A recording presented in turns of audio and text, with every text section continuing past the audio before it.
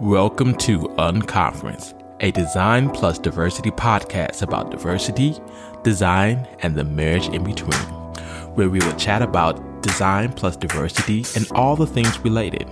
Whether you are a designer or a design hobbyist in many of its adjacent or subfields, we're here to break down all of the details and solve the hard problems with you.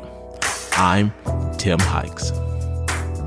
Ladies and gentlemen, welcome to another Design Plus Diversity podcast. I am super excited with our guest today, Dr. Jen O'Brien, and she is the founder and principal of Double Tall Consulting, specializing in design inclusion and diversity strategies, leveraging 2 decades of experience in change management. Jen has guided organizations across various industries through her process. We're talking 15 plus years of experience in the tech field. Jen holds a PhD in human behavior. So, that's really hitting me because, that's where I am with user experience design, and focused on gender identity and sexual orientation, as well as an MBA in technology management and BA in ethics and human behavior. So I will stop the introduction here with what I've just said. And I just want to welcome you to the podcast. I'm super excited that you're here. Hello, Jen. How are you? Hello. Thank you so much for having me. I've been looking forward to this for so long. I'm very excited about this conversation today. Cool. Awesome. I like to start with humble beginnings, just asking people, who are they? Where did they come from? I'd like to know if you came from kings and queens, everything. Let us know the good, the bad, the ugly of where you came from. And let's start from there. Yeah. That is such a good way to start, especially considering the topic and how that intersects with design. So I actually grew up in a very lower middle class neighborhood here in Washington, just outside of Seattle. So a little bit north. And really my biggest ambition was I wanted to be Batman desperately. All the cool toys, all the things, and just like, that's really not going to be a good career track for me. So, so I accidentally found myself into contracting. And so just working short-term gigs, primarily in aviation. And that led me back to my hometown. And a friend of mine convinced me to take a contract out at Microsoft. And this is back in the 90s, 98, 99, when it was really getting good. And they were telling me, you have to come here. Everybody works all the time. They don't sleep. They have couches in their office. You will love it. And so at that time, I was this relentless type A personality. And so, I was totally loved it. And I like to say that ruined me for other companies as well, because it was all about doing your best work and really trying new things out and experimenting. And it's okay to, if your experiment fails, learn from it, right? And so a lot of fluidity in the work and a lot of flexibility about what you could explore. And it really was my first exposure to such a different population, one huge workforce, right? Mm-hmm. And people from all over the country, all over the world, from all these different backgrounds. And it was just fantastic because you never really knew who you'd be sitting across from at a lunch table or a conference room. And that was my first exposure into design and UX and understanding really how people interact with technology and with change. And I like to say that kind of set me down the track. Ironically enough, I was going to get a PhD to go into UX. Mm-hmm. And I'm like, I don't want to make that much of a commitment. So I got an MBA and focused on the business. And then, smash cut 20 years later, ended up getting it anyway. So pretty awesome. So I want to hear more how you got into designing the LGBTQ inclusion strategies for organizations. I mean, it's very dear to my heart as being a person of color who's also gay. So being part of the LGBTQIA community, these type of subjects really interest me. So tell us about it. It was this really cool intersection, and it was almost happenstance. It's like one single email that changed the trajectory of everything. So I was working at Microsoft, and one of the local organizations here in Seattle, Lifelong AIDS Alliance, was looking for community board members to be a part of their community advisory board for this youth group that they just gotten funding for. It was called Empowerment, and I got to work really closely with LGBTQ plus youth and their allies. It was a peer-to-peer led program. And these kids, youth, young adults, shouldn't say kids, they would go out into the community and they would talk to their peers about, staying safe and things like that.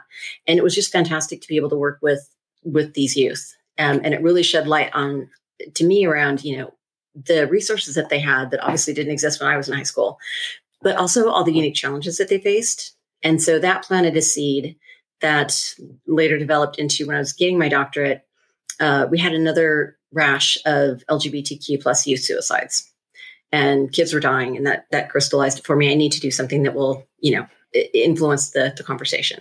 So I looked into the existing research, and everything treated growing up as LGBTQ plus youth as a risk factor. So if you were queer and you were growing up, that was an inherent risk factor for you. And I realized we were looking at it the wrong way.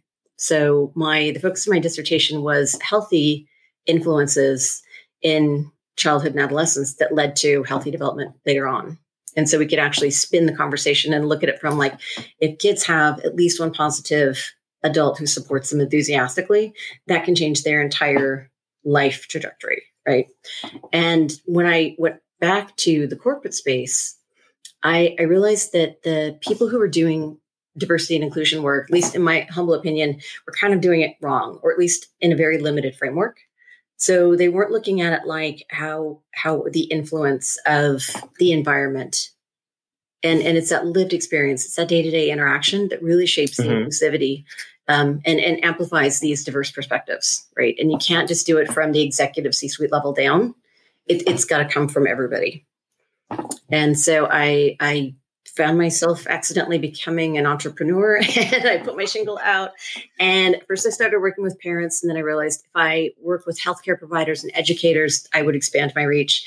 And then it just came full circle back to, let's work with organizations and get them to pass the marketing and pass the slogans and pass this is an HR conversation, and get them really into the guts of culture of ethics and inclusion and diversity. So I want to dive further into that. So you talked about a few challenges. What are some other challenges that this community faces? And how can other people help in those efforts to try to solve some of those challenges or help the community? Yeah, that's such a good question, because one of the biggest challenges that I run into specific with this segment of the population is that it's oftentimes invisible.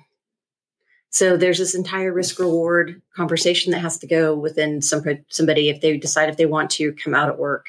Because if you back up all the way to childhood, right, it's this realization of this is who I am. And there's a sense of I'm probably the only one on the planet who feels like this because I'm not represented in media. My peers are all chasing, whoever. And I'm like, and I have a crush on Kristen McNichol.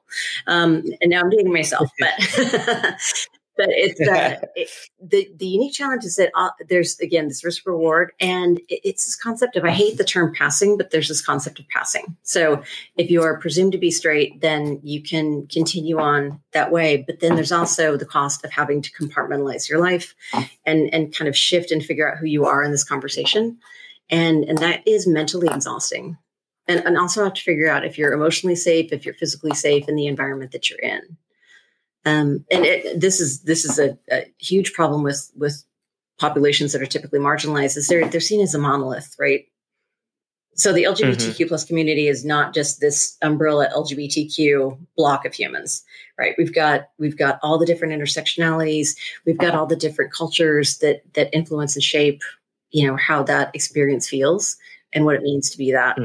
And when we break down the statistics and the impact, it becomes very, very specific around which populations are differently impacted by discriminatory policy, things like that, than their counterparts. Now, I find it interesting that you mentioned passing, because in the Black community, we have a code for passing, and we call it code switching. And it's a very unique thing, because I never thought of that same type of action that we've done plenty of times, going from our Black culture into a white environment so that we could fit into the culture in these organizations, but also doing that same thing as a gay Black man, going in and passing for being straight so that we could have somewhat normalized conversation, or that I could be accepted into the organization somewhat without that potential of maybe being passed on opportunities because of who I choose to love or who I am, basically. So I find it very fascinating. I never thought about code switching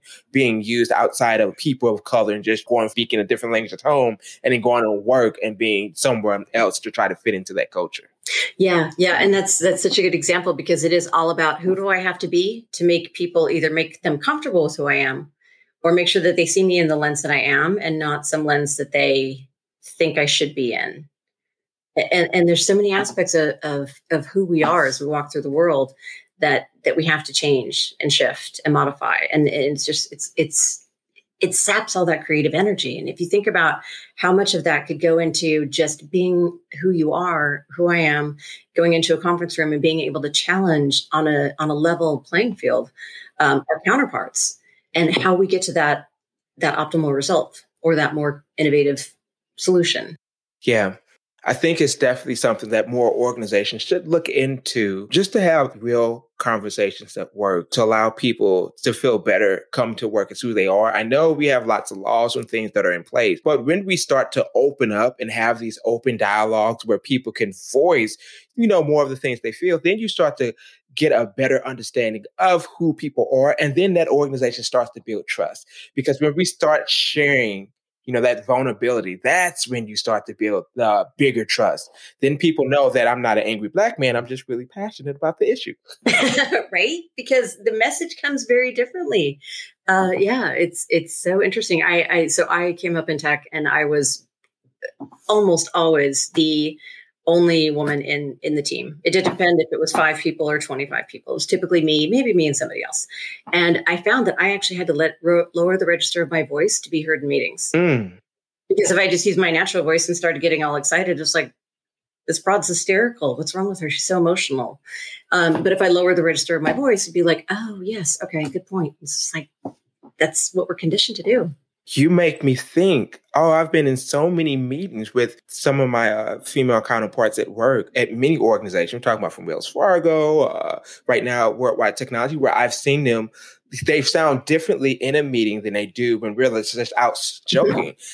And I've never picked up on, I thought that was just like their professional tone. We're dealing with business. This is my professional tone. Or it just makes me think, I've never thought that it could possibly be that when they talk like that in this tone, they get heard versus talking differently. And it is so interesting that you use that word, they're professional, because that's what we have to do. We have to put ourselves into this professional way, which is totally inauthentic for me, but it's how we're going to be accepted, how we're going to be heard, because that's what the expectation is. Yeah. And if you really want to weird somebody out, I used to do this every once in a while if I was bored in a conference room back in the day, we could do that. I would actually start occupying more space, similar to what my male counterparts would do. And, just like take up space and gesticulate. And they couldn't reconcile, because I'm wearing a shirt that's black and pink or whatever. I may be wearing a skirt and heels. And they're just like, but I can't, the body position that you're taking up doesn't match what I expect when you look like that, because they expect small and, this little space as possible. So let's change gears. I definitely want us to talk about your book. I ordered it, so it's on the way. Thought it would be here before this conversation, but I'm definitely looking forward to it, because I'm going to talk more about it on stage at the Design Plus Diversity conference, because I think it should definitely be mentioned. But it's Inclusion as Fuck, AF, a field guide for accidental diversity experts. This book is designed for anyone thinking about inclusion and diversity in their business or organization, and it provides a practical advice on safety and effective leading culture change. Whether you are one person working with zero budget, or you have funding and enthusiastic team supporting you in your efforts, there is something in this book for you. On Amazon right now, it has 4.5 stars, which means it's really good. And I really want to suggest everybody get out and get a read, because I think it's very important that we read diverse material to help diversify our thoughts. Especially, I think it's very important to support women in their effort. I'm always buying the next book. Well, I'm always listening to books too. So I have a little app in which I take pictures of the page to listen to it, because I'm always in a mood. But it's an excellent resource that I think it should become part of some of the standard work information that we use. In my organization, they buy books for us to read, such as the Ideal Team Player, but I also think this should be something that organizations should read. But enough of me talking, because I do a lot of that. Let's hear more about the book. What inspired you to write the book? I'm picking up that there's 3 parts, 3 roadmaps that you talk about when implementing inclusion and diversity initiatives in the workplace. If you can give us a little hint, because I don't want you to give us too much. I want people to get the book. So if you can give us a little hint, yeah, just enough to make it so we go out and buy it. just enough. Yeah. Yes. Everything else is like the members only page, right? So I do want to give a disclaimer that so I wrote the book, and every time I hear the title, I can hear my mom's voice in my head going, "Jennifer Carroll, what did you do? Why don't use that title? Use something nice." And it's so my disclaimer is that if somebody is listening to this, they want to buy the book, but it seems too controversial of a title, just pretend that I forgot field guide was 2 words, and then it's inclusive, a field guide. Easy, right? But no, so the title was actually a working title for a long time. And I realized that, I obviously I wrote it in 2019 leading up through 2020. I ended up taking a lot of the content out because of everything that was going on wrong and all the insecurity and civil unrest and everything that just like, I wanted people to have something that they could take and become change agents and figure out how they could influence change for the good and how they could act, because, right, you feel a little helpless sometimes. And so I decided on going with the title because we've been so polite about inclusion, and it's like inclusion, please, inclusion. If we have budget, inclusion. If it doesn't make anybody too uncomfortable, because we want to slow change. And it's like, no, it's time. No standing on the sidelines. It's inclusive AF. We just have to be all in on this and call it what it is and have these real conversations about why we aren't getting the movement that we need to. But back to the book, my intention was that I wanted to write something. I have been launching projects and initiatives for, over 20 years, and I've learned a lot. I've screwed up things spectacularly, and I've had some amazing successes, but I wanted to get that out of my head and get it in the hands, because not everybody wants to work with a consultant, right? They might not have the resources. They might just not be there yet. And my intent was that somebody who works in operations or HR could be flying to a conference in Orlando. They could walk through SeaTac, see the book at Hudson's, pick it up, and read it on the way there. And by the time they land, waiting for their bags, they've got notes, they've got action items, they've marked up the entire book, and they're ready to go make some change. And the 3-part really walks people through, one, why the lived experience is so important in designing inclusion programs. And they're not really programs. This is a culture, but for lack of a better word, inclusive policies and programs and solutions. But once we move past the lived experience, then it goes into the mechanics of here's what you should think about. Here's how you measure. Here's how you have rollback initiatives and things like that. And here's how you actually design and launch and measure a project or a policy. And then the last of it is the human aspect, because we're human beings, we're messy. I&D topics can be very emotionally charged when they're rolled out, and people have these very visceral, responses based on what their early messages were, what their communities told them about what this means. And so, it's how do you navigate the human aspect of it? And where do you focus your energy so that you don't get completely burned out? And how to actually launch something safely and effectively. So when you say inclusive, and I'm being devil's advocate here, what's the definition are you using? We're saying we want inclusive culture. What are we talking about? Nobody ever asked me that. And that's such a good question, because it means so many things to so many people, right? It's like asking somebody to define gray or teal, right? Mm-hmm. It means a lot of different things. So to me, an inclusive culture is one where people can come together and they not only have all these diverse experiences, but they're able to show up as themselves and bring those diverse perspectives and experiences and worldviews into the conversation. So if you're designing a new product, or you're designing a new website, or you're designing whatever, you can say, how would I experience this as, somebody who has neurological differences, or somebody who has just a different background, or somebody who, interprets the world very differently. And understanding that as you're designing that, you're looking at how other people would experience it and how it would work and fit into their lives.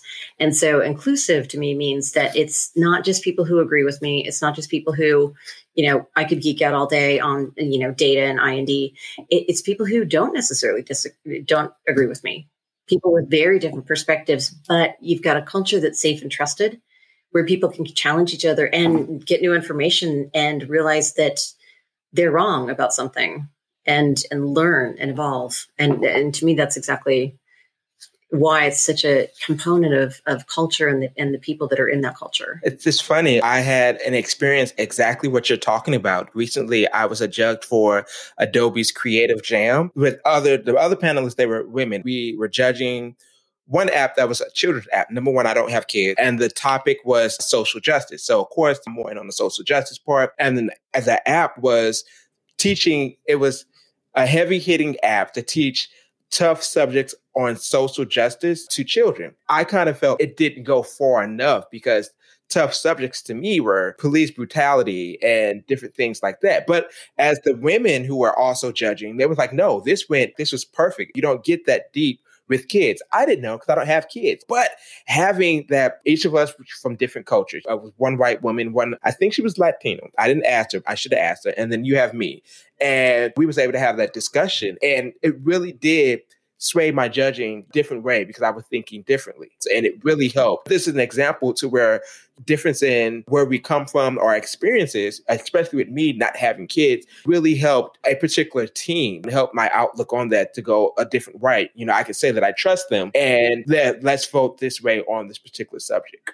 Yeah. Yeah. And it's so interesting that you use that example because it's like if you didn't feel like you could safely express yourself about this doesn't go far enough, then it could have been just like this very banal, pedestrian, feel good about releasing it, but really doesn't have any change in human beings. And yeah, that's the thing, is being able to say that and being able to point, counterpoint, and iterate on it until you have the right solution. One other thing I wanted to hit on, and I'm sure you might have, I'm just asking you without preparing you for it. We always get that inclusion in organizations is a really good thing. It helps them perform better. What are some statistics around it? Yeah. And I am a business major at heart, and I am a data geek. And so I love studies. I love tearing apart the methodology and like seeing how they got to these answers. And the short of it is that we need more research in this space. And the reason that it's difficult to measure is because we're humans. And how do you do that? I mean, you can do organizational studies and you can look at attrition rates and things like that. But I always position it like, regardless of the industry, organizations and businesses should look at it like, how much are they investing in research and development and their business model and staying ahead of the consumer demand? They should apply that same rigor to having an inclusive and diverse and equitable organization. Because it is, so a few years ago, probably 4 or 5, MIT, Harvard Business Review, and a few other companies came out with these studies around diverse teams and why do they work so well. And study after study after study, every measurable data point, they performed better, they were more cohesive, and they had better, more creative solutions. The difficulty, though, is that only happens when they're in that safe and trusted environment where they can challenge each other in a healthy way. The other way that this shows up that a lot of organizations don't think about is the number of consumers and potential employees that they're driving away because they unintentionally have some exclusionary language, or you go to their hiring page and it says, oh, we're very diverse, but everybody on the board is white. or a white man of a certain age, right? Everything speaks. And so they're not looking at how they're losing out competitively because they're just not able to stick the landing on that. The other way that it shows up is employee engagement and retention, because you see a lot of burnout. You see a lot of people that just can't keep showing up and fighting the fight and being compartmentalized. And so talent has a choice and people will leave. And so to me, it's really specific about which I like to get into the company or the organization and really dig into the guts of their story, like an anthropologist, right? Like, how did you get here?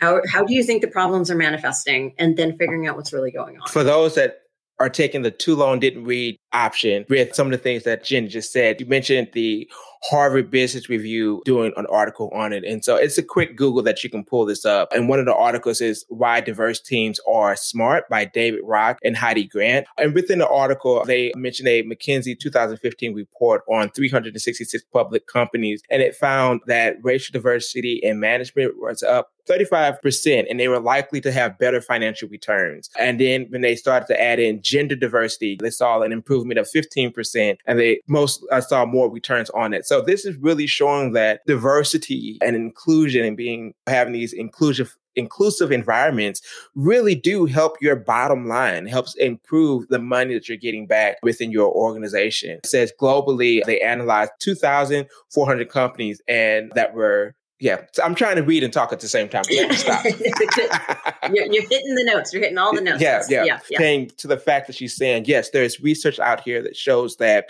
organizations do perform better when they take this into consideration, being more inclusive, having more diverse environments. And I know it's such a tough issue for people to talk about because the first question they ask, how do you do it? So Jen, how do they do it? Where do they start? Number one, I would say get the book, but asking Jen, how do you do it? It goes back to, and I am a huge fan of therapy. I think everybody should go through therapy, get therapy, just because it helps you be a better person and more aware of what your baggage is. But really with organizations, it's the same. It's a collection of humans. So they have to do the internal work and they have to figure out who are they? How did they get there? And what are they solving? And oftentimes it's just the basics of learning language, learning how to make sure that your clients are represented and your employees are represented in your brand, and that, it's an end-to-end life cycle process. Like exactly as you were saying, this inclusion and diversity is so critical for success. But if it ends up being just lip service, it has the opposite effect. So one of the examples I love to use is Delta Airlines and United. Several years ago, they introduced the option of a gender non-specific indicator during the booking process.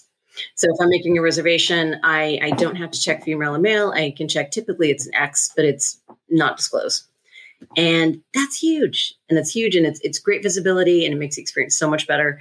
But you think about the end-to-end systems of that. Every system that needed to be changed to intake new information, every gate agent, every customer service rep, everybody who had to be educated on why they were doing this and what it was, because at any single point in that system, it could fail.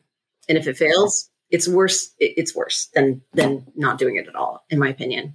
And so, it just, you start with the stuff you can see, and then go up from there. And don't feel like you have to be an expert on everything. If I am working on a project and I need somebody who is an expert in the lived experience of disabled humans, I bring them in because I can't speak to that example. I don't know what it feels like.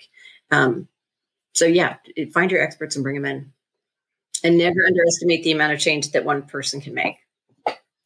Okay, so this has been very fun.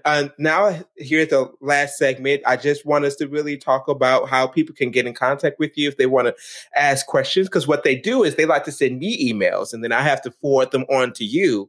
But what I would prefer is if they just contacted you directly. So how could they contact you if they want to talk with you more or just learn more about you? Yeah. So I can be contacted at Jen at doubletallllc.com. It is an unfortunate number of L's, I understand, but there was another Double Tall Consulting when I started, and there isn't now. And that's not like Game of Thrones. I made that one go away. I guess that's Highlander. I'm mixing my metaphors, but no. So, but my webpage is doubletallllc.com. If you Google Double Tall and keep hitting L's, you'll find me. I'm also on LinkedIn. That is where I connect with a lot of people, because then, we can talk. And if people have questions about your background and things like that, I am absolutely open to conversations, brainstorming, connecting with other humans. I'm always happy to connect and share whatever wisdom I have in my brain. Okay, there you go. So one last second that you have here. If there's anything you want to leave us with, any words of wisdom? I would just say, with everything that's going on right now, keep the faith, be kind. You have no idea what anybody else is going through, and never, never, never underestimate the amount of change that you can have as just one individual doing the right thing. Keep filming, keep showing up, model good behaviors. Ladies and gentlemen, boys and girls, Jen O'Ryan, I want to thank you so much for joining me here today. It has been a pleasure. Lots of really good information. Please, you guys, you can listen to this 4 or 5 times. There's so much that you can take away from our conversation here today. Thank you so much. You're welcome. Thank you so much. And I hope I'll hear from you guys in our next podcast. Please don't be afraid to send me any emails. You know, I enjoy it all, even the bad stuff. It creates a way for me to learn. Thank you so much and have a wonderful day or night whenever you're listening. And that is it for Unconference. Please subscribe to Unconference wherever you listen to podcasts so that you don't miss a single moment. And give us a 5-star rating and review. You can also give us a follow on Facebook and Instagram at Unconference Podcast. You can also follow me individually on Instagram and Twitter at Timothy Hikes. And then you can follow the conference at designplusdiversity.com. That's design plus PLUS diversity.com.